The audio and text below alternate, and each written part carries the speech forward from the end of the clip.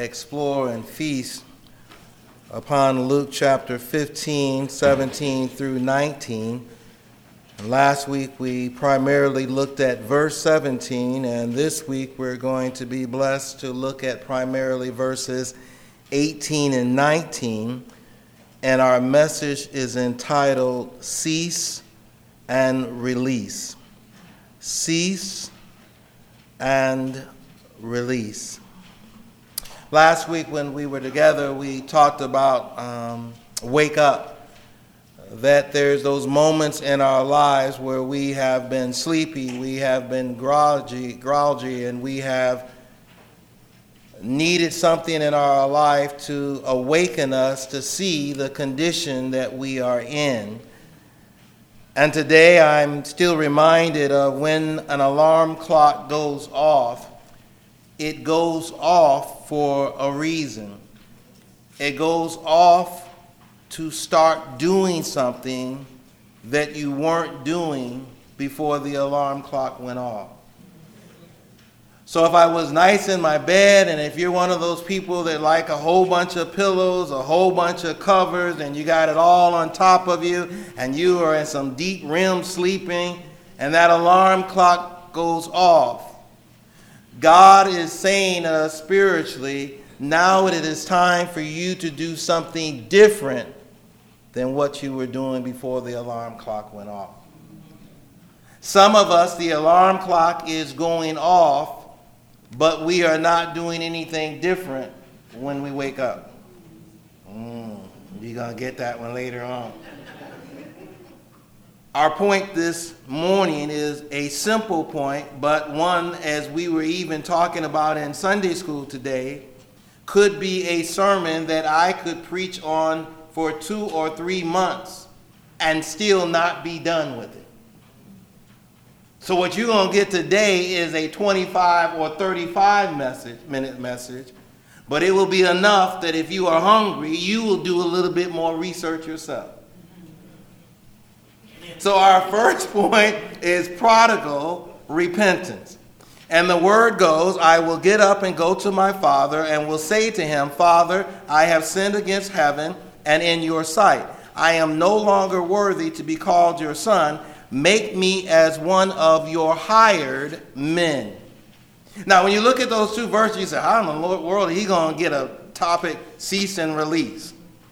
But let's begin to break these verses down. And don't miss this first point. He says, I will get up and go to my father. Don't miss that. I will go to him.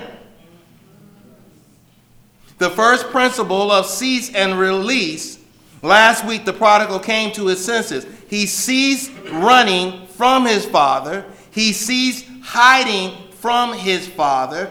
He now accepted his father's authority. He now accepted his father's goodness. And when he ceased his insane thinking and behavior, his mind was released to see the Father for who he truly was.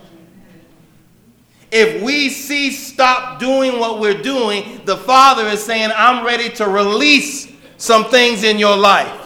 But I can't release it till you first come to me. And when you come to me, I'm going to tell you how to come to me. And when you come to me, you got to come broken. When you come to me, you got to be able to surrender all to him. When you come to him, you got to recognize that he's in charge.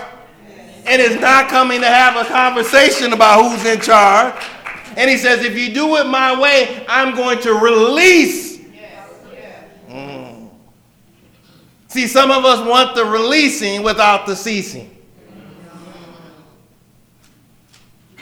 Whenever we cease our sinful thinking, our sinful behavior, God releases his gifts of forgiveness, his gift of healing, his gift of repentance. But you can't get the gifts if you don't cease. Now the prodigal is willing to be a hired man. He's willing to go back home not as a son, but as a hired man. Now the Greek word translated hired servants is mythios. It refers to day laborers, the lowest of all workers on the economic scale at that time. the lowest. In the first century culture, that kind of hired servant held a much lower status than a slave. Slaves were supplied with living quarters, clothing, and all the necessities of life. Many of those slaves were trusted bondservants. They might even be put in charge of an important business affair. They were still classified as a slave. Well, where'd you come up with that? Nehemiah was a slave. He was a cupbearer. He wasn't a hired worker because a hired worker was lower than a slave. Day laborers were society's most desperately poor. They had no master continually caring for them. They were on their own. They lived as best as they could on whatever they could earn from day to day. Many were homeless and unskilled. They were paid a very meager wage. Wage was normally determined at the start of the workday. And they were told under the law how much they should pay.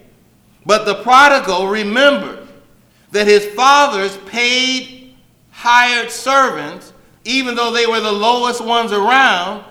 His father paid them more than they needed because they had leftovers. So he says, yes, my father has hired servants, but even the hired servants, they got more bread than they can eat. His father showed kindness to people by doing not only the minimum of what the Old Testament law and social custom required, but more. See, most of us want to do the minimum. Now some of us are even open enough if we go to an interview and we almost tell them in essence, what's the least amount of work I have to do not to get fired? So if they say you need to do 4 things today, you're going to do those 4. I ain't doing 5 because I'm only getting paid for it.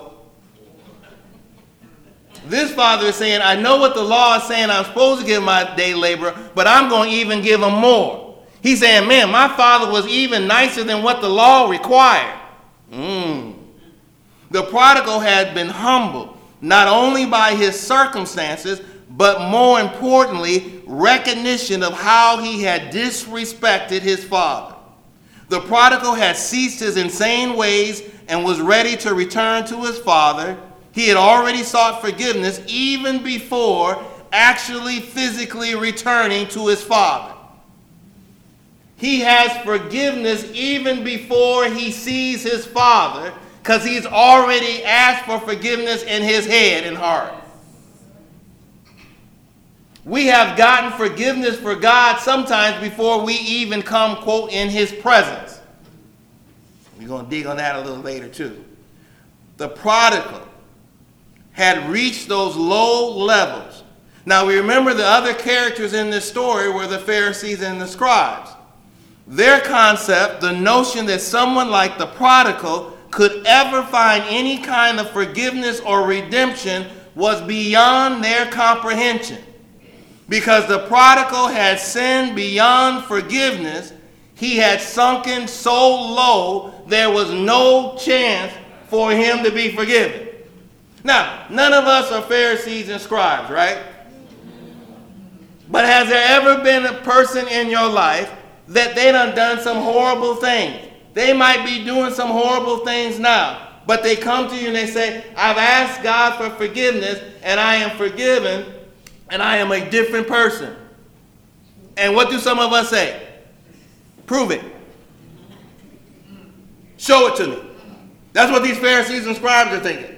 How is that son going to be forgiven?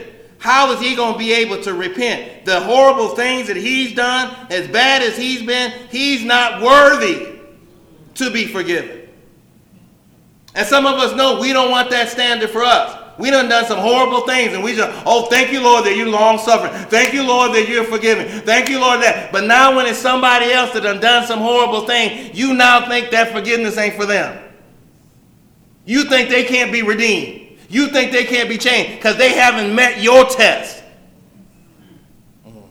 But I ain't talking to nobody here today. Because we wouldn't think like that. We wouldn't talk like that. But that's the reason why God got it in here, because he said you're going to see yourself, not only in that prodigal, you're going to see yourself in that Pharisee and that scribe. Because if we're honest, all of us have had those little moments where we thought somebody wasn't worthy to be forgiven. You'll even hear things like, man, God can even save somebody that bad. Really? Really? Who do you think you are? He can even save that person out of the gutter. He didn't have to reach that low for me. Okay. You just didn't have Delbert Denny in your life to tell you was in the gutter right with the person. You surround your people around people telling you how good you was. Well, I'm not that foolish. I know I came out of the same gutter. I came out of the same darkness. I came out of the same pit. And there is no other classification for people. I always was in the church. I don't care where you always was. The church wasn't always in you. For the Pharisees, they could not comprehend. So now we get to this concept, well, what is repentance? Repentance. The Greek word for repentance throughout the New Testament is metanoia. And its literally meaning speaks of a change of mind, a reversal in one's thinking, entirely new attitude towards God. That's a beginning definition. So the beginning of it is going to deal with the mind. But with true repentance, it's not just going to be a thinking, it's going to be a behavior as well. Repentance. The church integrity problem is the misconception that we can add Christ to our lives, but not subtract sin. When I accept the Lord and when I truly repent, it's going to be a change in belief and it's going to be a change in behavior. I can't say I repented and I'm still doing the same behavior. I can't say I hit the alarm clock and now I'm doing something different than what I was doing before the alarm went off. See, some of us are doing things and the alarm goes off. We say, man, this was wrong for me to do this. I shouldn't be doing that. And then the next day the alarm clock is going off and you're doing the same behavior. Guess what? You have not repented.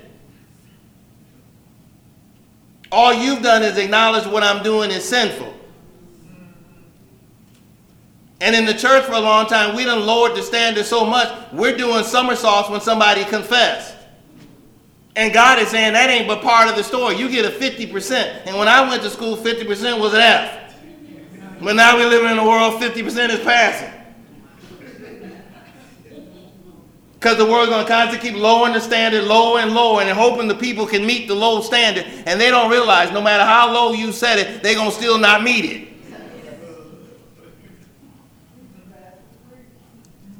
Repentance. If we put off repentance another day, we have one day more to repent of and a day less to repent in.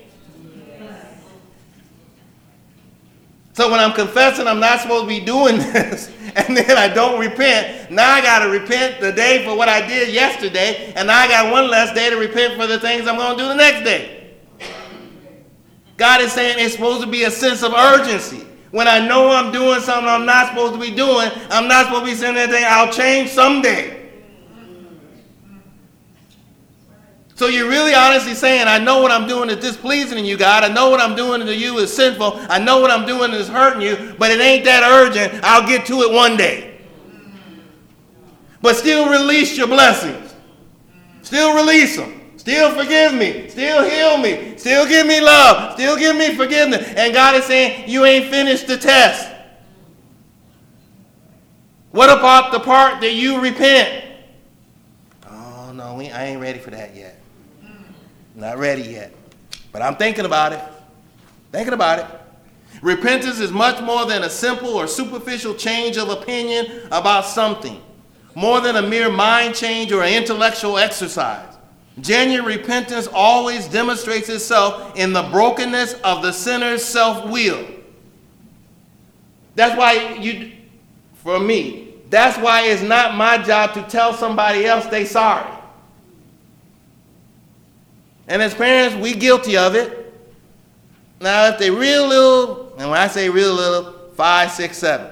Once they get 7 or 8 and they puffing and vaping, they are already now able to say things for themselves. Okay? So at that point, I'm not pushing a 10 or 12-year-old, you go say you sorry for what you did. Go say what you sorry for what you did. And the kid is saying, I ain't sorry about nothing. You go say what you sorry about, I'm going to whoop your butt. Really, you really teaching them something. They need to be sorry because their will has been broken, that they've done something that is disobedient to God. If there is no brokenness, there's not going to be any repentance. They might lip service and say, I'm sorry. But that will ain't been broken, so they said, you caught me that time. The next time, I'm just going a different direction because I'm still going to do what I want to do. When that child tells you, I'm going to do what I'm going to do, that's the self-will that hasn't been broken. And that's not my job to break it. It's God's job to break it. Amen, amen, amen. Repentance. It involves a whole new way of looking at life. Repentance is not a trite or temporary mood shift, but a powerful, penetrating, soul-shattering, life-altering, attitude-changing, wholesale U-turn. Amen. Repentance is much easier to repent of sins that we committed than to repent of those we intend to commit. I need to repent of the behavior that I'm doing today. And if I repent today, that means I don't do it anymore.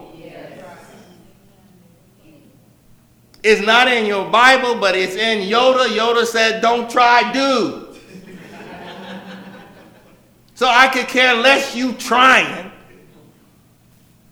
Because you don't think if you surrender all, God can take it away like that? But if you trying in your own strength, I'm going to stop doing this in my own strength. I'm going to stop thinking this way in my own way. Then you're going to constantly be a trier. And people might sit there and clap and say, good job, you trying. I don't think God is sitting up there saying, good job, you trying. He's saying you should have depended on me and I would have released you from it. And you would have ceased doing it. We got enough sense sometimes with human parents. We know sometimes our parents tell us what they want us to do and what they want not us to do. We got enough sense. Man, my life is going to go a lot easier if I do what they tell me to do and don't do what I'm not supposed to do. We ain't got to be a rocket science to realize that. So if we can realize that on an earthly parent, why in the world can we not realize that on a heavenly parent? Because the will ain't been broken. The will still wants to do what it wants to do. One person put it this way. Repentance. Many people use mighty thin thread when mending their ways. Now, some of the young people might say, what's mending? Because like the young people, like when they get a hole in something, they just go buy something else. Or nowadays, they buy stuff with holes in it. Okay, but when we were growing up, when we got a hole, you didn't want to even tell your mom and dad you got a hole because you knew what was coming next, the patch. And I'm like, I don't want a patch, I don't want a patch, I don't want a patch. I don't want a, ain't no hole in there, it's all right, it's all right. No, go get my needle and thread. I'm gonna get that, I'm gonna take you up right now. Some of us remember that. Remember that. Well, some of us, that mending is we mend with very thin thread. We mend our behavior to change it, but it ain't really a deep change, and it's just a superficial change. And as soon as that opportunity comes back, we find ourselves right back in that same behavior that we just said we repented of and we had turned away from. I ain't gonna lie no more, I ain't gonna gossip no more, I ain't gonna backbite no more. And then the next opportunity comes, you might be having a nice holy week, and that week you don't backbite. But the next week something went wrong in your life and you ain't feeling holiness like you did the week before, and you back to backbite. You're in church, you're at your job or you're at church and somebody start gossiping, and you used to be, or you had a holy week, and you say, I don't want to hear none of that because that's gossiping. Now you're having a bad week and your life is all jacked up. What you say? What happened? What happened? What happened? Oh yeah. I knew something was wrong with that person. Oh, I knew that someone.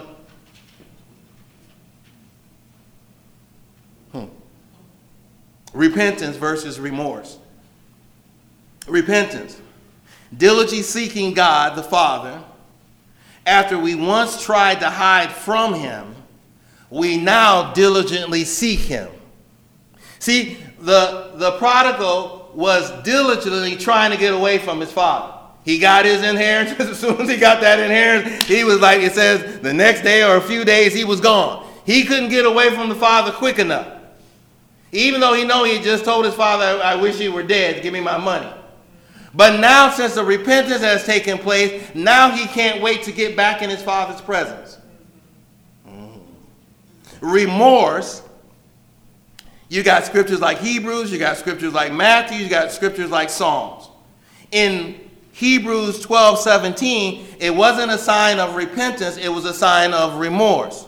Because Esau says, found no place for repentance, though he sought for it with tears. So it's saying he cried, but God is saying that was not repentance, that was just remorse. I'm sad that I lost something. That ain't repentance. Okay, so you lost something and now you're crying. That don't mean that's repentant. That's just remorse. You don't have what you used to have. Then you got Judas, Matthew 27:3-5. It even says he felt remorse and returned the 30 pieces of silver. It did not say he felt repentance, because you can't feel repentance. You do repentance. He didn't do that. He felt remorse, and then he hung himself. He said, well, he repented. No, he didn't. He had remorse for what he had done. He did not repent from what he had done. But then you got David in Psalms 51. So they were talking, I think, that in class today. So see, you guys be reading my notes before I get there. So Psalms 51. Listen to this person's compared to Esau, Judas, and many times ourselves. Be gracious to me, O God, according to your loving kindness. According to the greatness of your compassion, blot out my transgressions. Wash me thoroughly from my iniquity. Cleanse me from my sin. For I know my transgressions, and my sin is ever before me. Against you, you only, I have sinned and done what is evil in your sight. That's somebody not willy washing around what they've done. That's not somebody saying everybody else was doing it. That's not saying, oh, I didn't do as bad as somebody else. That's not saying I made a mistake. He's saying I have sinned. It is my iniquity. I ain't worried about your iniquity. I'm talking to God about my iniquity. And I'm repenting of that, and I'm ready to change my ways. So don't get repentance and remorse mixed up. Remorse, that person realizes they've done something against God, but they don't go to God and acknowledge to God that they've done something wrong and are willing to change. They just try to avoid. So sometimes you got somebody who's entangled in whatever sin they're in. They don't want to be around church. They don't want to hear a quote from the Bible. It's almost like, I think it was the movie, I didn't see all of the exorcism. You just putting like water on them, and it's like burning. I told you, I'm surprised I didn't get fired from the school system. They stuck me one day in the classroom, and I was normally a one-on-one, but they stuck me in another. I knew something was up. My little attendant was going on, because they called me down to the office, and I said, I know I ain't done nothing wrong. I don't think they got me on film. So I said, I don't think I've done anything wrong. So they said, we got a student that we want you to watch. Then they had me go into a room that's about maybe a fourth of this little corner right here with one little window in it, and there's one student in there. I said, I might look stupid. You might think I'm stupid. I ain't that stupid. So I'm going in there, and then this kid starts barking.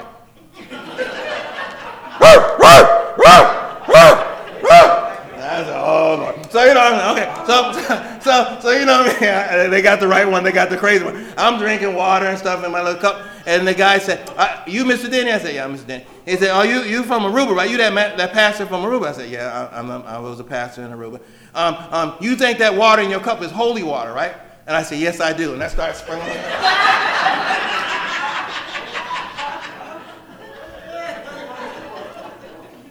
For some reason, the kid liked me. So every time he got in trouble, I see him in the hall. Hey, Miss Denny, how you doing, Miss Denny?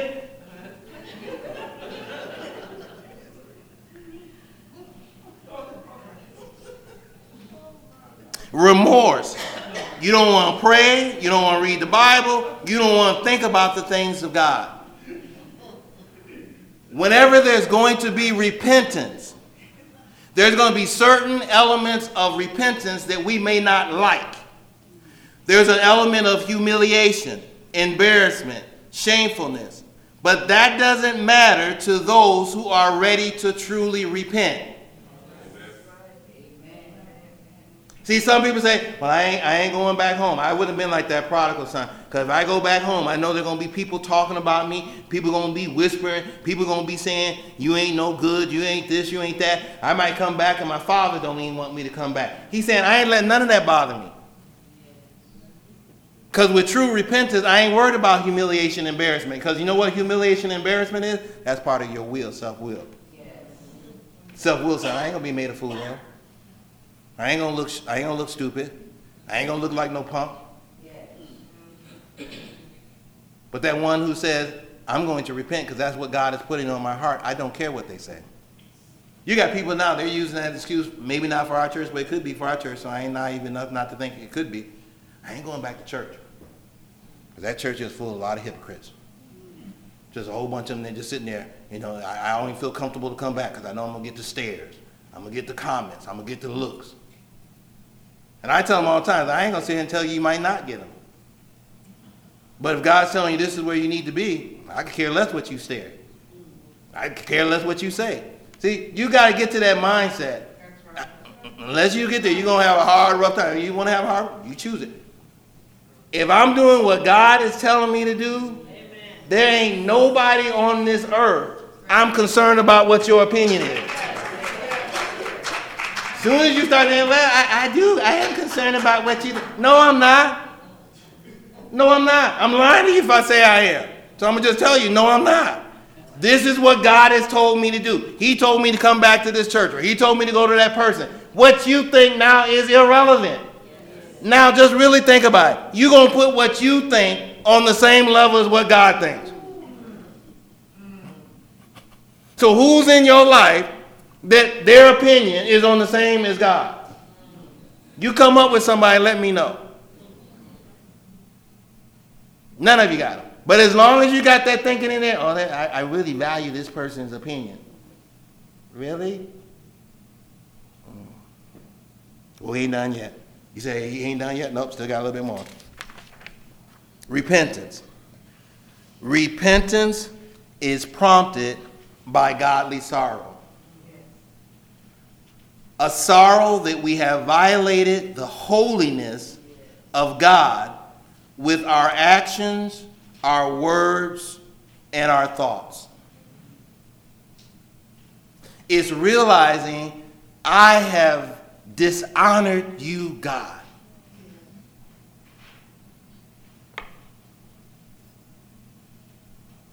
And God is saying, if it's true godly sorrow, it will always follow with repentance.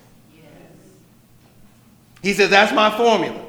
If it's truly godly sorrow, that I have violated your word, God, I have violated your thinking, I have violated your command.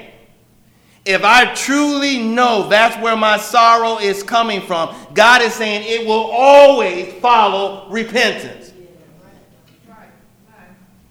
If you're just sorrowful or remorseful, or you're just sorry because you got caught, or you're just sorry that you didn't get something, you have not reached that point of godly sorrow.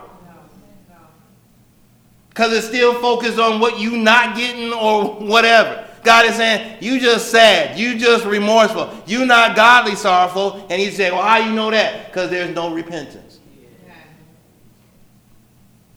It's no trying to repent. It just flows. So some of us say, well, I've been trying to repent of that sin for years. And God's answer would be, you ain't never been godly sorrowful over it. It might inconvenience you sometimes, it might upset you sometimes, but it ain't at the point where you know you violating my holiness. My holiness isn't that serious to you. And we talk about nowadays, in the world, it's always, you done disrespected me, you done disrespected me. Back about 15 years ago, you done disrespected somebody because you done stepped on their shoe. You stepped on my shoe, man? Now you got people clowning. Once again, and sadly, some of them might even be believers. You got a new chicken sandwich coming out. Like you ain't never ate a chicken sandwich before. Okay? And now you're killing people in a line. You're killing somebody in a line over a chicken sandwich.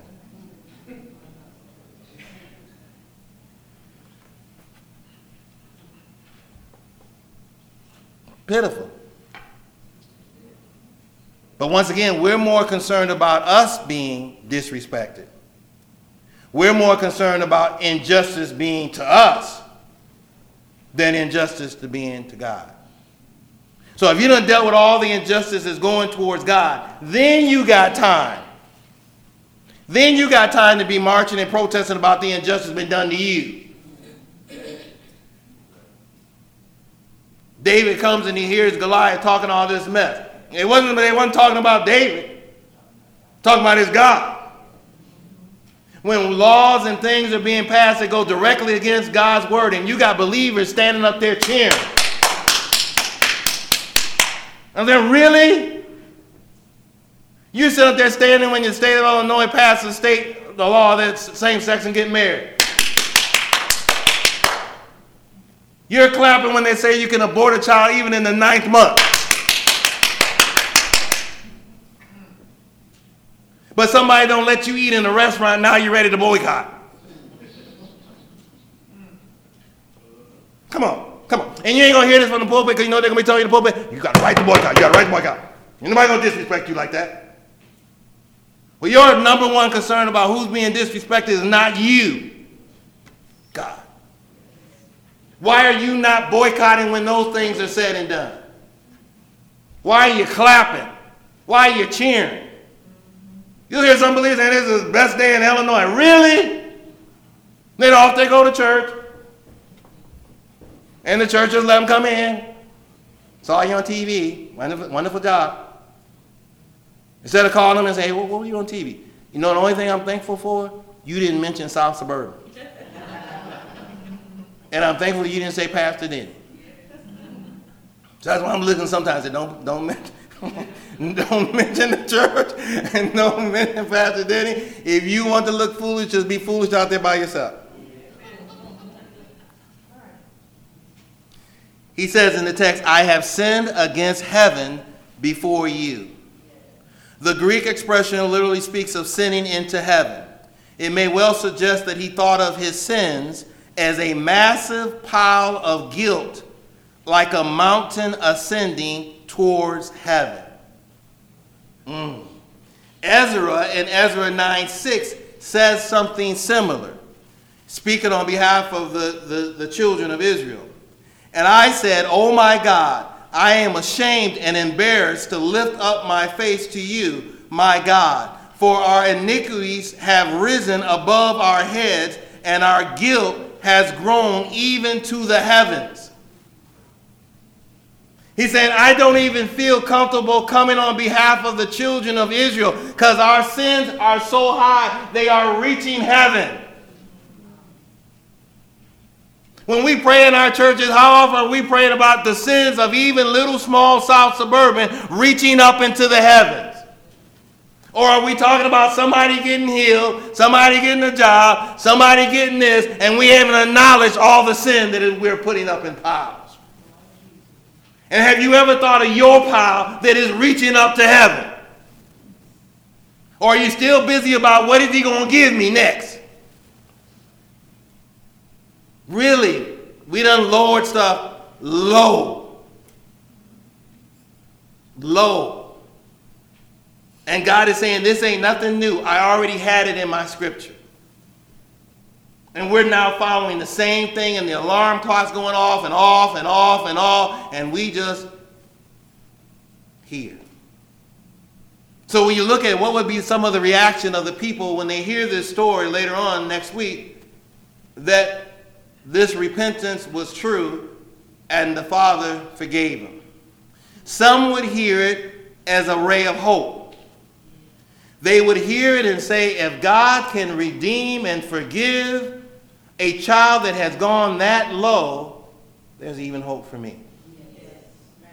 But then there could be some other ones who had a reaction like the Pharisees.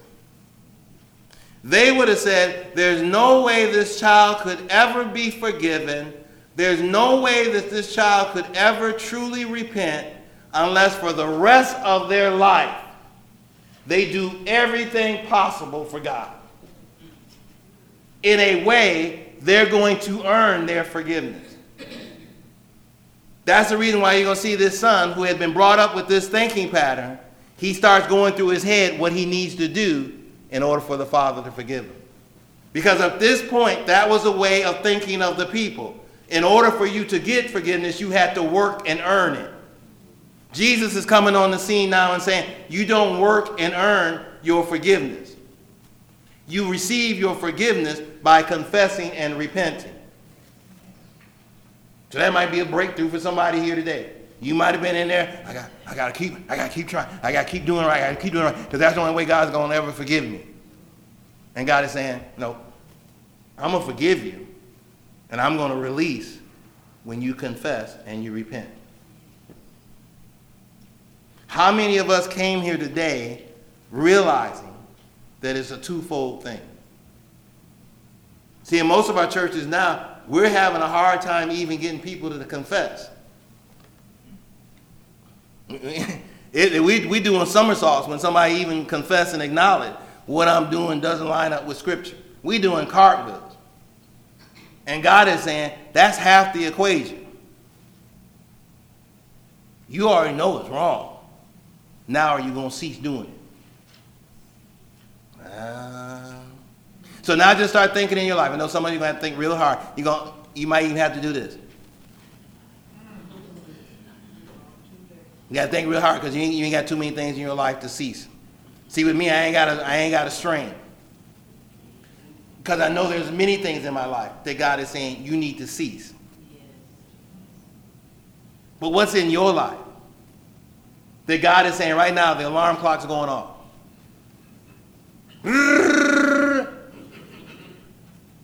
And he's saying, you know what you're doing is wrong. Now, are you ready now to repent? I've been doing this all my... Are you ready to repent? I've had people throughout years, so don't try to figure out who it is, throughout years, counseling people, and I say, okay, you know this relationship here is not a biblical one. Well, Pastor, I can't get out of it because we done signed a lease together. I ain't got no money to have my own place. We got kids. Okay. So I said, well, maybe the first step you can take towards your repentance is how big is your house? Oh, we got upstairs and downstairs. We've been blessed. Okay. So God done blessed you to have a house where you can have a lot of fornication and stuff. But you've been blessed with this big house. So I said, now why don't that one partner stay downstairs and you stay upstairs? But what are the kids going to say? Well, here's another chance of your repentance. Daddy and mommy have been sinning, sleeping together when we ain't married. And now we're beginning to take the steps to do what is right biblically. We're now in different floors. If we don't get married, we're going to be in different houses. And I got enough faith in my God that if I'm doing what he told me to do, you don't think he's going to provide you the means to have your own place? So then those individuals don't come back no more. Because they was waiting to hear some wise counsel from somebody saying, well, I can understand. It makes financial sense to me. So let me say these last two and go. Like what Pastor said, let me hit it and quit it. Indication of the truthfulness of the prodigal's repentance. His repentance was thoroughly thought through. He realized how egregiously he had sinned against his father. He could now see that his father had always been gracious and good. He finally acknowledged that he himself had been wrong. It was entirely his own fault, his own sin that brought him so low. That number 4 is the biggie, because we always want to bring other people down into the pigsty. He confessed freely that he was not worthy of any more grace or favor. The alarm clock is going off today, my brothers and sisters. God desires for his children to cease our ungodly thinking and behavior, because he desires to release his forgiveness, his healing. He wants to heal our spiritual wounds. But he cannot heal those wounds if I don't confess and repent of my part in the equation. He's not asking me to give an account for Wanda, and he's not asking Wanda to give an account for mine.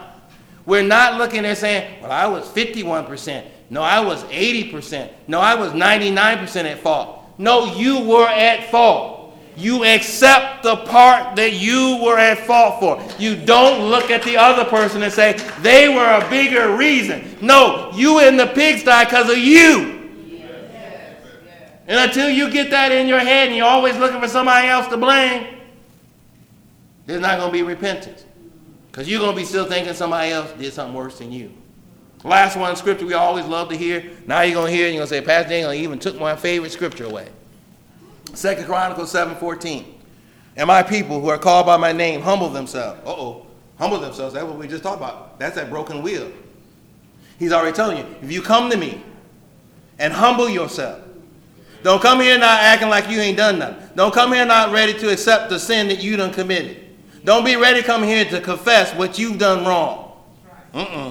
And pray. That's what we said. The difference between repentance and remorse. If I'm just remorseful, I ain't praying. I'm keeping a distance. But if I'm repentant, I'm willing to pray. And then it says, and seek my face. I'm not trying to avoid you. I'm going towards you.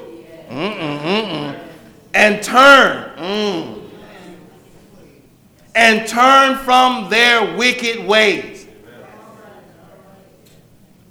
Then now you just break it down. Then what comes after that? What comes after the cease and the release? Then I will hear from heaven. You ain't going to hear from heaven if you still in the pigsty. God's not obligated to hear you. All he hears is Charlie Brown.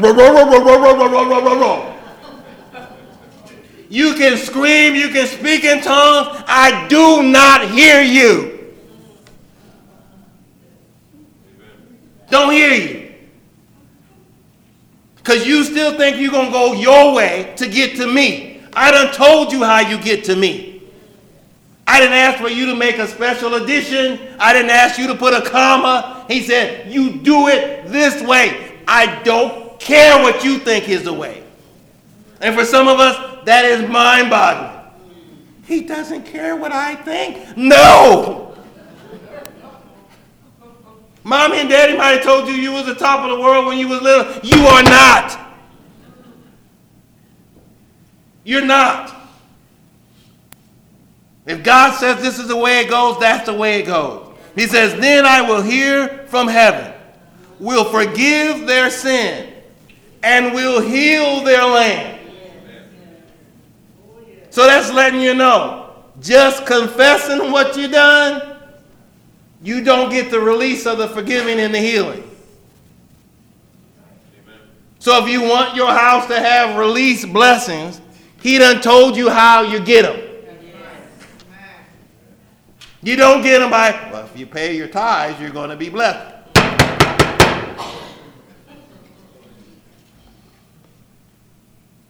All the foolish and nonsense that we done put in church, and God says, I done made it as clear as possible. Told you what you need to do, and you keep coming up with different ways to do it. So if you want to be blessed, if you want to release it, then you got to look at your own life and say, what do I need to start ceasing doing? And each and every one of us know already. We got a top 10 list. Some of us got a top 20 list. Some of us got a top 30 list. Some of us got a top 40 list. He said, I ain't going to be able to ever get through this list. Take them as the Lord leads you to take them.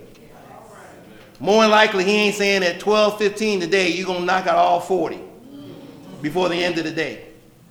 But he is going to start putting on your heart, this one particular area, I'm ready to break you loose up. Are you ready to be broken? And then some of us have the nerve, why you pick that one? And God says, I picked the one that I wanted to pick. And do you trust me enough to let me do what I want to do with you? Let's pray.